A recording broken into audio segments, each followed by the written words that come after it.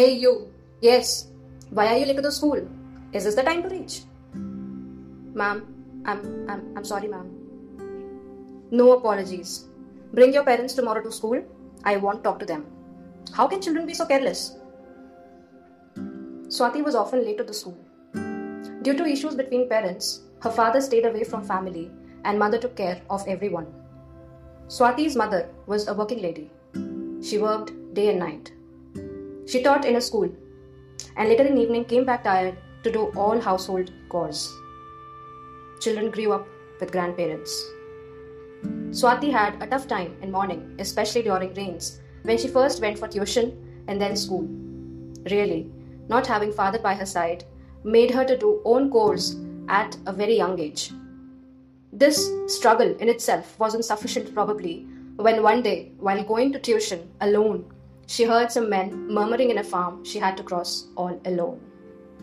She was dead scared. Men laughed and she felt she would be trapped that day. By some divine grace, she ran like she would die that very second and managed to cross the farm at a befitting speed. She reached school in that stupefying condition that day. What would she have told the teacher? Life at the worst in this childhood? Why, God, why? Why testing this way? Her mother-father had strong fights. They always stayed away.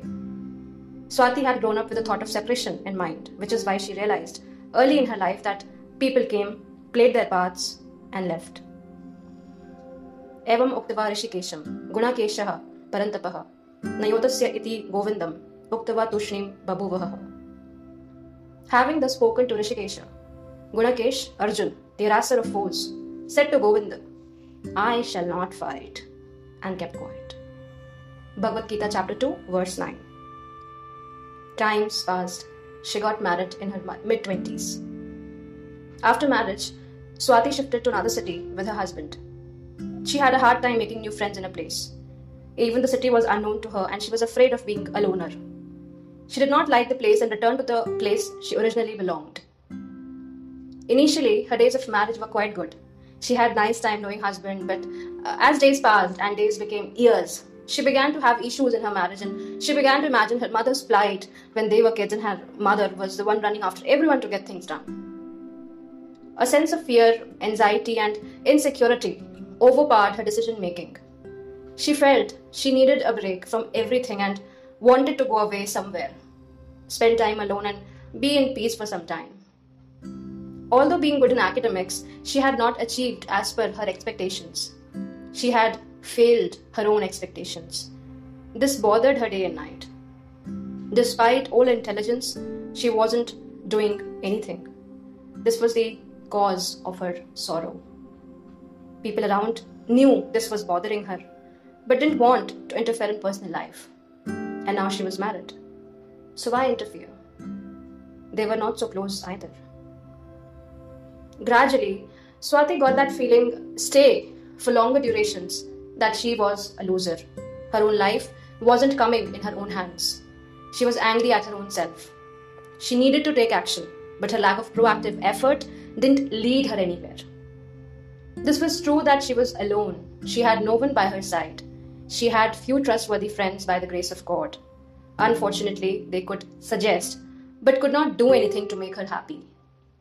Swati had a firm thought overpowering her mind that she wasn't enough.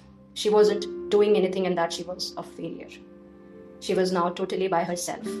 She shifted to her mother's place and remained silent for weeks. One fine day, she went to a nearby shop to purchase grocery. On the way back, a car hit her and she had a serious accident injury. Really, the physical injury now took over the mental convulsions she spent all her time in.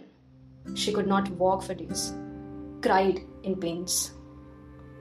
Now when she had to make an effort to get up, it required all her mental energy also to be able to do that. Gradually, as she gained strength in body and allowed her mind to say and do something positive, she could see the result of her actions. She could not believe that she would gradually be able to come back to normalcy. Her original image was that she shall be wretched for life. But now having to get up to do things be busy in mending her injury, gradually lifting burden of aging mother, made Swati realize that things were possible. Not everything is in our hands, but mentally we still have to force ourselves to be able to get up and live again. This episode is brought to you by Geeta for Women. Send us your thoughts, queries, and requests for audio classes on geetaforwomen@gmail.com. Really? Could it be possible before? I had imagined that I shall be bedridden forever. To see myself walking is a miracle. How it happened? What made it happen? She could now believe that there was a scope to get well.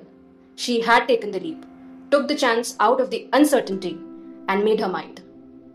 This also happened subconsciously. Even if one decides, what happens is spontaneous.